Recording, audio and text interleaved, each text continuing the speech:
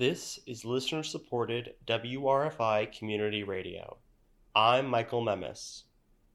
A COVID-19 vaccine clinic will be taking place tomorrow. It'll be at Ithaca Housing Authority Family Residences near the Community Room Building from 10 a.m. to 2 p.m. The Johnson & Johnson vaccine is being administered at the clinic.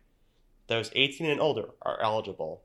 All vaccinations are walk-ins. Anyone wanting more info can call 607-273-7000. The Tompkins County Board of Elections has finalized their results for the June primaries.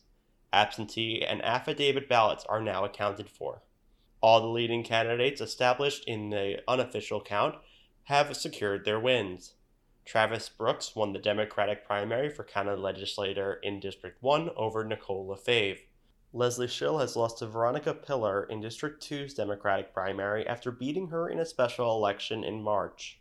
Vanessa Greenlee easily won the Democratic nomination for county legislator in District 8 against Robert Lynch. Greg Mezzi has defeated Samantha Lushtak for county legislator in District 13. Incumbent Cynthia Brock easily won the Democratic primary for alderperson in Ithaca's 1st Ward.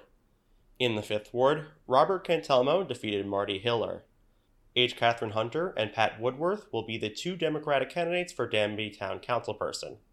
For Highway Superintendent, Keith Shipman won the Democratic primary in Danby, and Ellard Keister won the Republican primary in Groton. Tompkins County is reporting 1 new case of COVID-19 and a total of 6 active cases.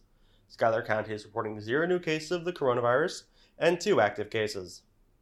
Tonight, a chance of thunderstorms, then a chance of showers, lows in the low 60s. Tomorrow, likely showers and highs in the mid-70s. You can listen to this and all of WRFI's news content wherever you get your podcasts. This is WRFI News.